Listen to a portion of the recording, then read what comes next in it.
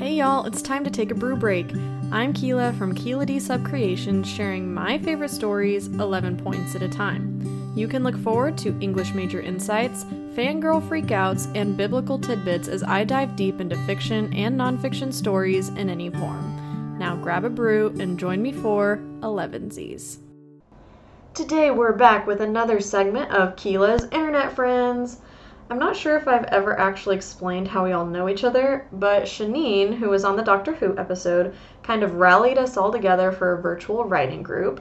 We are all female Christian writers who are obsessed with Tolkien and or Lewis, so we definitely thought about calling ourselves the Inklets, but eventually decided to be the Bluebird Literary Society since we primarily met and communicate through Twitter.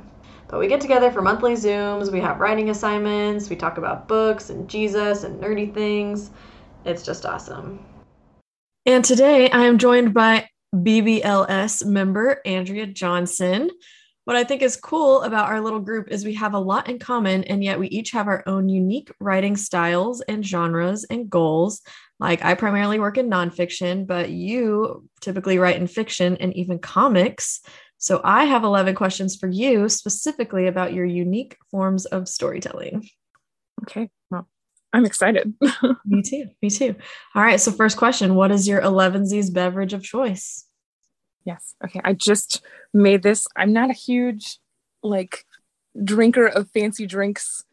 Most days I just drink water, but sometimes I'll have some tea. So I made some tea this morning. Oh, nice. And it's like a Puka is the brand. And then it's like chamomile, vanilla, and manuka honey. Ooh, I'm here for that. It's so good. Yeah. And I always add some oat milk too. And it's a treat. That's awesome. I've been getting into oat milk lately. I used to think it was weird, but I'm so into it. I don't add milk to tea though normally, but sounds good. Yeah. Certain teas, it doesn't really work, but this one, it's like the perfect compliment. Nice. Well, I'm rocking a V8 juice. Nice. Yep. I, for some reason, have not been liking coffee recently. It's freaking me out because normally I would drink it like every morning, and lately I just haven't been feeling it. Maybe we haven't been buying the right coffee or creamer or something, but I'm like, I'll just go with juice this morning. Yeah. I'm not a big coffee drinker, so really? I can't help. Yeah, that's okay. Yeah, I wasn't until college, and then it exploded. So I don't know. Now it's just waning back, I guess. Okay, so first things first, tell me a little bit about yourself and your story. Okay. So as broad. Much or as little as you want to. Right. Okay. Start with the day you were born, actually. The day I was born. It was the middle of the afternoon, which is very on brand for me because I am not a morning person. Yeah. I guess we can talk about my creative story maybe. Yeah. So I've always kind of had a relationship with art and writing, but I didn't always call it that. So art was something I had a really easy time naming and claiming. A bunch of my family members are really creative, and they all kind of have different niches within the art world that they like to stay in. And so I was, from a very young age, always really encouraged in my artistic pursuits. My grandfather especially was one of the biggest patrons, you can say, of my early art days. He always would get me art supplies for Christmas, and it was always really nice quality stuff. So I have always been encouraged in that arena. And even in school, they would tell me oh, you're such a good artist or whatever. And so that was something that I knew early on, I'm good at this. I like doing this. I'm going to keep doing it. And then writing, I think I've kind of always been a writer too, but I didn't always call it that. But I'm like a self-diagnosed insomniac. And as a little kid, I would come downstairs and I'd be like, Mom and Dad, I can't sleep. And they'd be like, well, why are you up? I'm like, well, because I can't sleep. And so at one point I realized they didn't like when I'd get out of bed to tell them that I wasn't sleeping. So I just would stay in my bed and tell myself bedtime stories. And then eventually, I think in like middle school, I started actually writing them down. So yeah, I've kind of always dabbled in both of those worlds. That's really cool. So was art like your primary elective growing up in school? It was until sixth grade when I had an English teacher who was like, "Hey, you're really good at English." And it was like the first time somebody told me I was good at something else. Oh. And so then suddenly I was like, what is this subject? Like, I'm going to explore all of this. That's so cool. I love that.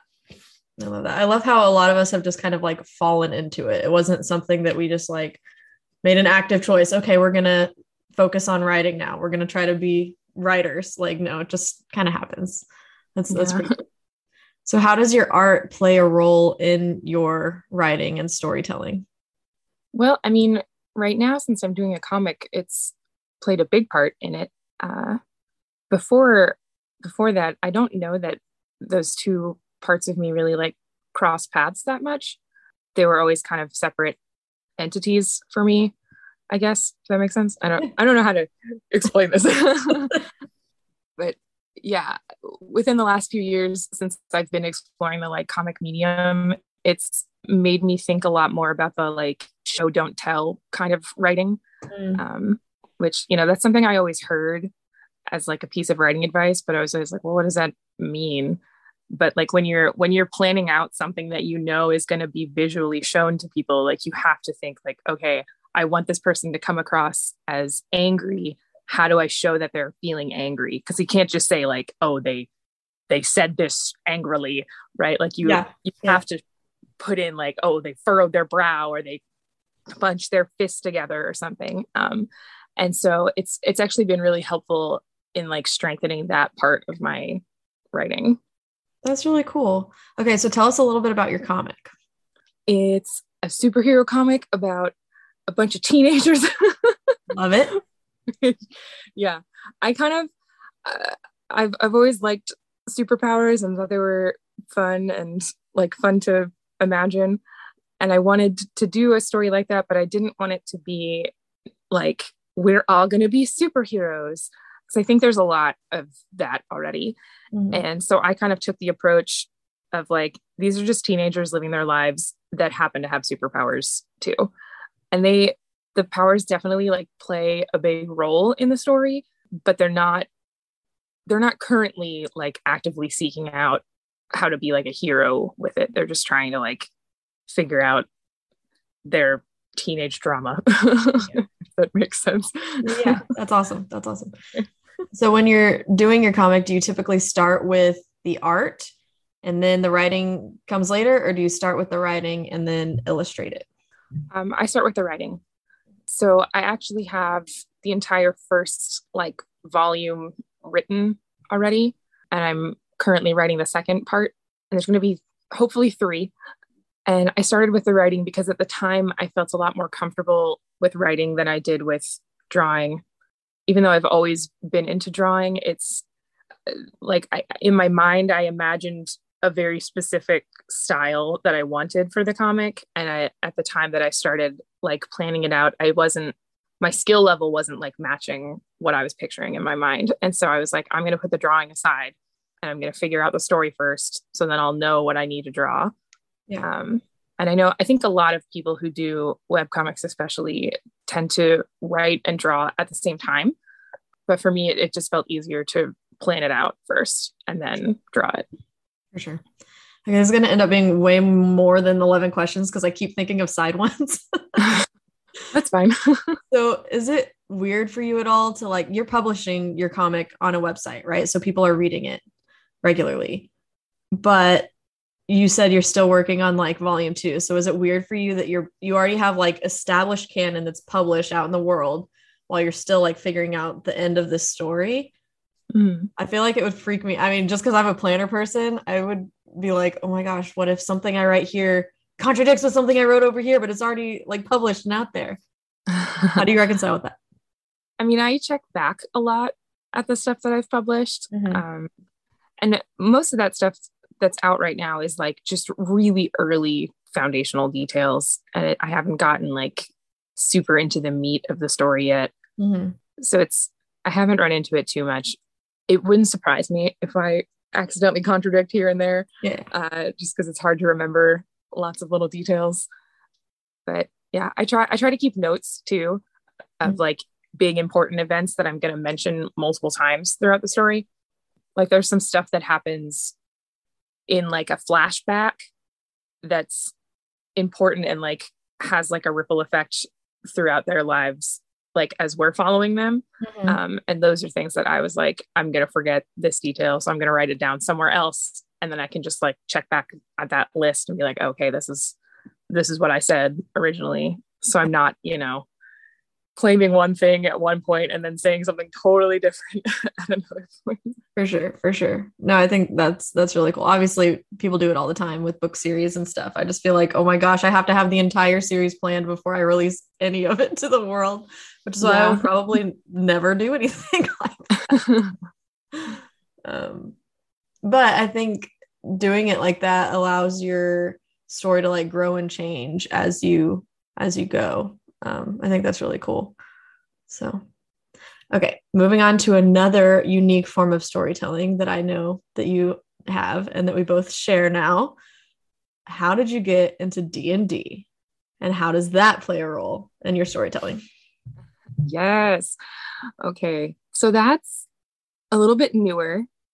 And I mean, if you told me when I was younger that I was going to play this game and love it, I would have been like, absolutely not.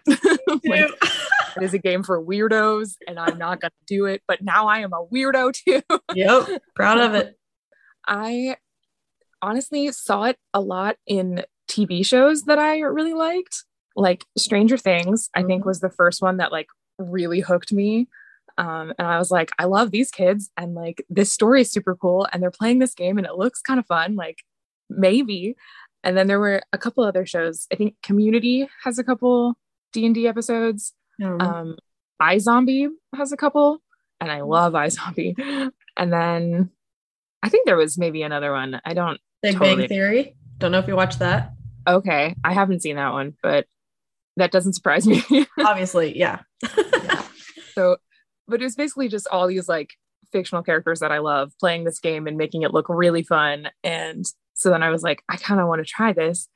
And I remember tweeting about it one time in like 2017 or something. It was just like, sometimes I want to play Dungeons and Dragons. There, I said it. And that was like the first time I like publicly announced. And I mean, like nobody cared. Right? Yeah. I'm like, okay, do what you want. Like you're an adult, whatever. But for me, it felt like a big, like freeing moment to be like, okay, internet, I'm declaring that I want to do this. I am a nerd and I'm proud. Yes. And then it wasn't until like probably a whole year later that I actually played for the first time. And it was very out of the blue. Like I used to work at a summer camp and some of my friends from the summer camp were getting together to play and they needed more people. And so one of them just kind of texted me at random and was like, hey, you want to do this? And I was like, actually, yes, like so much.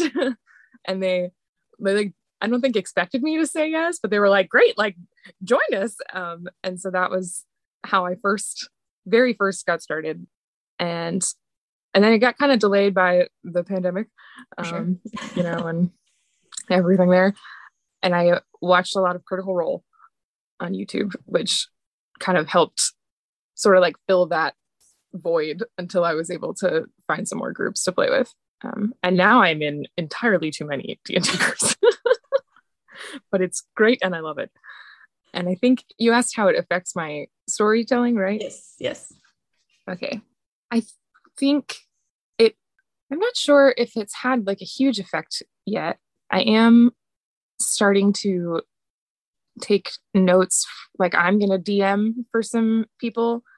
Oh, that'll be fun. Is that going to be your first time? Yeah, it will be. Yeah. Goodness. And I've been watching this one YouTube series. It's really great.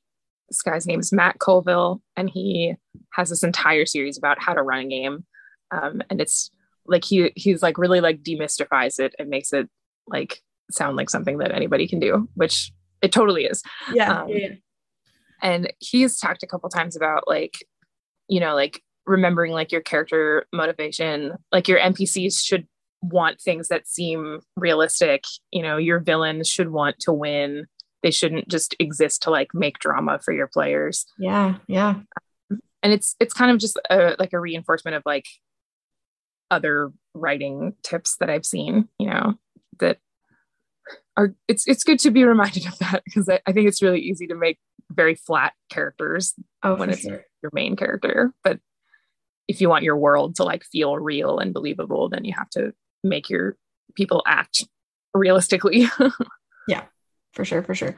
So so these games that you play, do you have a recurring character? And if so, like how much background do you know about this character before you go into a game? Like, do you have their entire motivations and origin story and everything, or do you just kind of create a character on the fly and jump in and see what happens? Yeah, it depends on how long I'm going to be playing the character. I have one character that I play in 2 different games, kind of like longer term, and so I have her backstory like way more fleshed out. I know when you and I did a one shot, yes, I had no backstory for that character at all, and I just made up her personality as we went. Yeah. So yeah, it kind of depends on how much I know I'm gonna, like how much time I know I'm gonna be spending with the character. But like, yeah, my main character, I did one time like sit down and like write out like, here's her like basic story and like the reasons why it like impacts who she is. And but even then, like there's stuff that I kind of decided along the way, like while we were playing. Yeah. So I guess kind of both. Yeah, that's really cool. Yeah, I'm totally not good at just making stuff up on the fly. Like I said, I have to have a plan. So that one shot we did, I was like, I have no idea what I'm doing. This is my first time playing D&D, and I'm just supposed to make stuff up as we go. Oh my gosh, this is terrifying. But afterwards I was like, okay, I need to write like the entire backstory of this character. I need to know this character inside and out, and this is my character I'm going to be playing. It was so fun though. So fun. And I think you did a really great job of like making stuff up on the fly. I think you had the funniest response of that entire game. Oh, if you were like, we're dating. I died. That was so funny. And then like we just kept playing off of it for the next little bit, and it was great. So I need to get better about that. I just have a bad habit of shipping my characters with everybody else. And I was like, how can I do that in this one shot? I loved it. It was so funny. If y'all want to watch it, it is on YouTube. I will link it in the description. Okay. Next question. As a writer, why do you think it's important we flex other creative muscles like art or D&D? Oh, I think it's really important for those times that you hit like a writing block, which will happen. Yes. And I think like it's kind of like, I don't want to say, I'm just going to stutter through this answer. I'm sorry. Totally fine. Totally fine. I think it's good for when you have like a writing block, then you can still kind of like work out that muscle in another way. And it might actually inspire you so that you can like break through the writing block. I know I've had times where like I'll just completely run out of story ideas, and I'll be like, I've got nothing left. I've written all the stories that were in me, and now I'm empty, and I guess I'm done with this. Yeah. And so then you take a break and you go and do some other things, even just like non-creative activities, like just living your daily life. I know one time I was like folding laundry, and it was when I was in the middle of this, I've got nothing left in me period. And I'm folding laundry, and I had suddenly an idea, and I was like, wait, this could be really fun. And I could do this with it, and I could do that. And it like turned into this whole story, like right there. So I think it's definitely good to take breaks or to try different things so that it like gives your brain a chance to like rest that one part. And then once you're like not feeling so drained, you can get back into it. Yeah, for sure. So do you have a habit of writing every single day, or do you give yourself more grace to like when you're feeling it? I'm definitely more like a when you're feeling it kind of person. Yeah. I've done some like NaNoWriMo challenges. Mm-hmm. And I think we, like in our writing group, the very first month, I think we challenged ourselves to write every day. That's the only month we've done it. Yeah. Because we all realized like this is really hard. It is. I've seen a lot of people kind of encourage that approach, and I think it's good for short bursts, right? Like I think the NaNoWriMo thing where it's only 30 days, or like I'm doing Camp Nano, but I've already missed a couple days. You know, like when it's like that, I think it's okay, but I can't imagine writing every day for like an extended period of time, unless it was like you just have to write something. It doesn't have to be like a certain amount of words. Yeah. Just because I feel like you're risking burnout at that point. And I feel like that's going to maybe do more harm than good in that case. For sure. For sure. All I heard during like grad school was write every day, do whatever you can to write every day. I don't care if you have to wake up at 4 a.m. and write every day. And it was the worst. And then I come out of grad school and meet all of these other like fun creatives on the internet. And they're like, write when you can. Like it doesn't have to, especially if it's not your day job, it does not have to be your day job and you still want to like it. And so, yeah, don't only wait for motivation to strike. Like sometimes you have to push yourself, but don't push yourself to the point of breakdown, basically. Yeah. And then it becomes a thing that you're like, you kind of hate it and you're like, I don't want to do it more. And so then you like miss what was great about it to begin with. For sure. Okay. So how has your faith affected the way you look at your story and vice versa? How has your creative story affected your faith? This is a good question that I probably should think about more. I think it definitely affects the kinds of stories I want to tell. I dabbled in specifically Christian stories back in like high school. I read a lot of Christian fiction. I think there's a lot of really good stuff out there. But for me, it always felt a little bit disingenuous. Like, I think there's kind of this idea that you have to have like the big come to Jesus moment where the person who's not saved gets saved and it's like clean and tidy in the end. And sometimes people's stories work out that way, but usually faith stories last for like years, you know? And so unless you're gonna like approach it like the One Piece author who's just writing hundreds and hundreds of volumes, that's a manga if you don't know. That's like one of the longest stories. Oh my gosh. You know, if you're gonna do that where the story spans like decades, then okay, you know, you might be able to spin a believable tale, but I feel like I've seen a lot of them that kind of they just don't feel realistic, if that makes sense. And so I've kind of take more of a Tolkien approach, I guess, where I'm like a little subtler with it, because that for me it feels more genuine. And I think there is like a need for people who are Christians, who are creatives, to just make good things. And it doesn't necessarily have to scream, you know, I'm a Christian, but it like gives people who have the same faith as you like something else to watch, you know, if that makes sense. I'm a little bit of a snob when it comes to the media I consume. And I feel like sometimes Christian things just don't quite hit the mark for me. One thing they told me in college was, because I went to a Christian college, they were constantly saying like, you need to like strive for a standard of excellence. Like you need to be the top of whatever field you're in, because like you should be the one setting the bar. And I thought that was like a really interesting way to think about things. And it did make me realize that there is a lot of Christian stuff that kind of feels half baked. And so I was like, I don't want to do that. I want to make things that are the best that I can make them.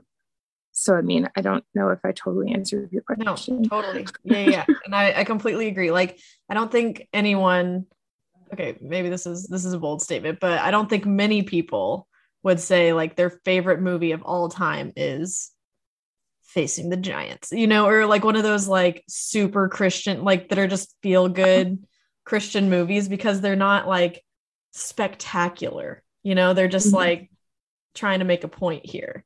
And it was C.S. Lewis who said, we don't need more people writing Christian books. We need more Christians writing good books. Yeah. Like, Jesus wasn't building tables and like writing John 3:16 on them. He was just building good tables, you know, to serve the people. Right. So Yeah, I think that's what we're called to do as well. Definitely. There was a point in time where Facing the Giants was my favorite movie. Really?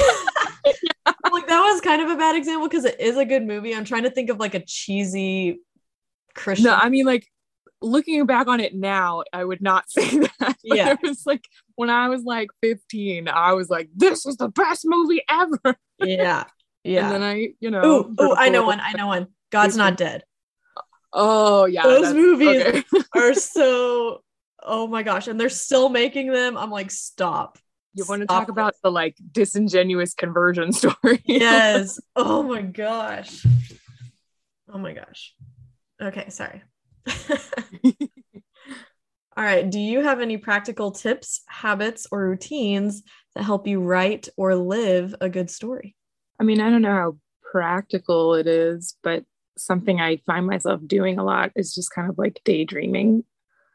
I think because I'm not an outliner, I often hit a point where I'm like, okay, I've written everything I've planned, and now I need to think up more. Yeah. And so I let myself kind of like sit in the story and like push it around and see where it goes. It's not really a tip. I think maybe reading a lot of different types of writing and reading stories that are different from your own life, I would say, is a tip I might give. I feel like books are the closest we can get to walking in someone else's shoes. And some of my favorite stories have characters that I would never hang out with in real life. But because you're like sitting in their head and seeing the world the way they see it, you like understand where they're coming from. And I don't know, I feel like it creates a lot of like empathy and gives you the chance to explore the world a little differently than you normally would. And I feel like that can help you live a better story. Yeah, for sure.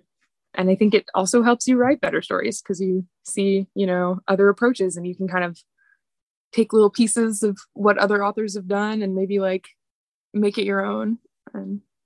Yeah, for sure. Do you keep a notebook or a notes app where you like write down things that you've daydreamed or thought about throughout the day? Sometimes I'll type it on my phone. A lot of times I just kind of daydream the same thing over and over until I write it down. Nice. Or I'll kind of like change it a little bit every time. And then even when I write it down, I usually change it as I'm writing it. So it doesn't help much in the long run. No. Very cool. Very cool. Okay. Who else has a story that has impacted you who you might like to hear share their story on this podcast? Oh, I feel like I knew you were going to ask this question, but I did not think about an answer. I mean, I'd kind of love to hear the rest of our writing group. Oh yeah. Planning on having them all. Yeah. Like they all have really, really cool approaches to things. And I was, like you said earlier, like we all write in different ways. And so I love hearing about, the areas of writing that I'm not good at, people who are good at those, like what they do and how they do it. So yeah, for sure. Yeah. All right. What books, movies, and shows have inspired you personally, creatively, and spiritually? List them all. Okay. Well, Facing the Giants. Number one. I think within the last few years, I've had a really hard time reading, actually. The pandemic just really threw me off. Yeah. And I got really into anime because it was not a form of storytelling that I was like super in before the pandemic. And so it was like, here's something new that I can focus on and like escape in. Yeah. And ignore the world crumbling around me. Mm-hmm. So I love My Hero Academia. And that actually, when I very first started watching it, I was like, this is my comic. Like somebody in Japan wrote the same story as me and is already like more successful with it. But it's actually very different. Mm-hmm. But it starts out with the same premise of like, here's a bunch of teenagers with superpowers. Here's one kid that doesn't have any, and he feels like a doofus. And so like, we're going to follow him. But yeah, I love that one. And I mean, books wise, I think a lot of I read a lot of fiction, right? I write a lot of fiction, so I read it. Books that have impacted my faith, a lot of Ted Decker's writing has been really, I guess, formative. I love his approach to storytelling and how like he always has this kind of just really neat way of depicting the like God characters, and it's always kind of shrouded in this layer of like mystery, and I feel like his view of God is like really big, and that's something I sometimes struggle with, letting God be as big as he is, you know, and I try to like comprehend him, and so I put him in this neat little box, and I'm like, okay, well, this is what you can do, and then all these other things maybe you can, but you probably won't, right? But I feel like that's not how God works. Have you read the Circle series? You know, I think I started that one. I don't think I ever finished it. Oh my gosh, it's so good. I read it during the pandemic, and it's awesome. Like I can't wrap my head around how he did what he did. Like that level of writing is just mind-blowing to me. Yeah. It's really good. I really like his Eyes Wide Open series. Oh, I don't think I've read that one. It came out when I was in college, and I think the reason I got into it, he released like the first chapter or something for free, and so I read it, and then I was like, well, now I just have to buy the book, and yeah, oh, here's 3 more, gotta buy those too. I love that. And then, I mean, other books, there are just other books I like. Stuart Turton is a British author who's pretty new, and he only has 2 books out right now, but I love both of them, and they're really cool. And I think he's already working on a 3rd one. I tweeted at him the other day, and he's like still kind of smaller, so like he'll respond back. And I said something about like, write a whole shelf of books, and he was like, that would take me 300 years. That's awesome. Yeah, I love that. All right, is there anything you want to add or reiterate from this conversation? Okay, yeah, something I want to add. As an artist, I've heard a lot of interesting things from people. They'll say things like, I can't even draw a straight line. And I just want to tell you, all of you people who say that, this is what rulers are for, because I also cannot draw straight lines. And I've heard people say things like, you know, I can only draw stick figures, or I could never do this. I am a firm believer in the idea that anyone can be an artist. It's not something that you're born with. It's just a skill that you hone the same way you would anything else. Mm-hmm. So if you're out there and you are interested in art, but you're too scared to try it because you think you can't do it, you totally can. Oftentimes your taste will develop faster than your skill level. And so you'll see these really cool things, and you'll know like, this is really good art. And you'll look at your stuff and feel like, well, this isn't quite matching up, but you just have to keep pushing and going. And you would work that muscle the same way you would any other muscle. So you can be an artist. Anyone can be an artist. You should do it if you want to. Okay, well, 2 major questions that came out of that.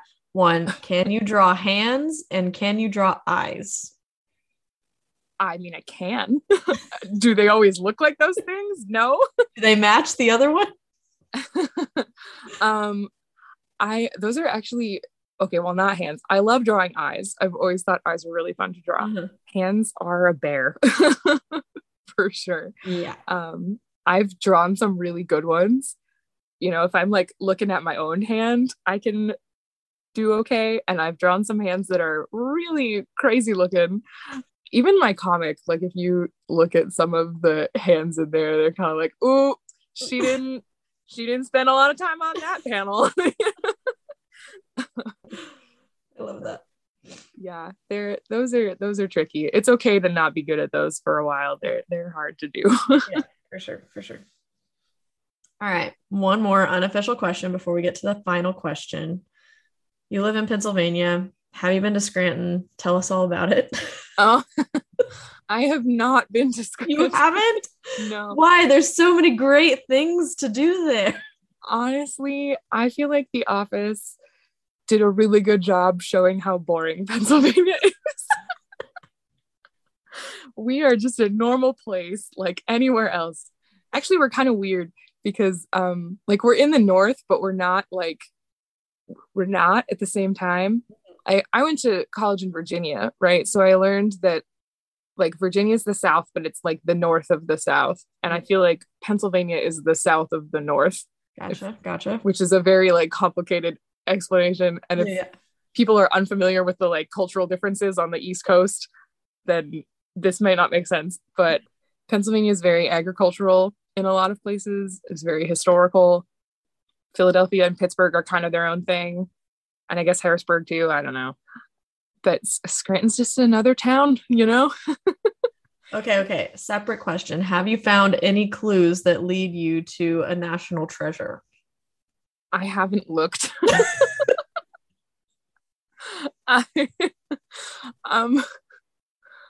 Only within the last few years have I appreciated like the history just as a subject. I think growing up, I always thought history was really boring. It was my worst subject. For sure. That's awesome. I have never been up there and I want to so bad. So if I ever come that way, you're just going to have to tell me all the cool places. Okay. I can take you to Boscov's. There's a Boscov's magnet in the background of some of the office scenes. Yeah, I feel like they've mentioned it too. It's just a department store chain. But I got really excited when I saw it on the show. Oh my God. I was like, I've been to Boscov's. That's awesome. Okay, last question. Where can we find you and your work? I'm on Instagram and Twitter. You can follow my regular Twitter feed for goofy tweets about D&D, and sometimes I talk about Jesus, and most of the time I'm just like, I don't know, just saying whatever comes in my head. What Twitter's for? That's at Andrea_is_me. I thought it would be ironic because I like grammar to make a grammatically incorrect Twitter handle. And this was like 12 years ago and I've just stuck with it. Nice. And then you can follow my comic Twitter, which is at Andy Lou Comics. It's Andy with an IE. That I mostly just post about my comic and sometimes random art things. And then on Instagram, I have an art Instagram that you can follow at Andrea_Louise_art. And then I have a personal Instagram, but I keep that one private. So for sure. Just the art one. Got it. I will link all of those at the bottom if you want to check those out. Thank you so much for being on the show. It was awesome. Yeah, thanks for having me. This might sound weird, but I've had this like long-standing dream of being on a podcast. Is this your first podcast? Yes, you have made my dreams come true today, Keela. Yay! That is awesome. I'm so glad. Well, we'll have to have you on again. I think we're gonna have like a full D&D podcast at some point. So you and Shanine will have to come back for that. We'll figure it out. So, yeah, that's awesome. Thanks for joining me for 11Z's. If you liked what you heard, please leave a review, subscribe, tune in each Thursday, and tell your friends. You can connect with me on Instagram and Twitter at KDSubCreations, and check out my blog and other free content at the link in the description. Now go where you must go and hope.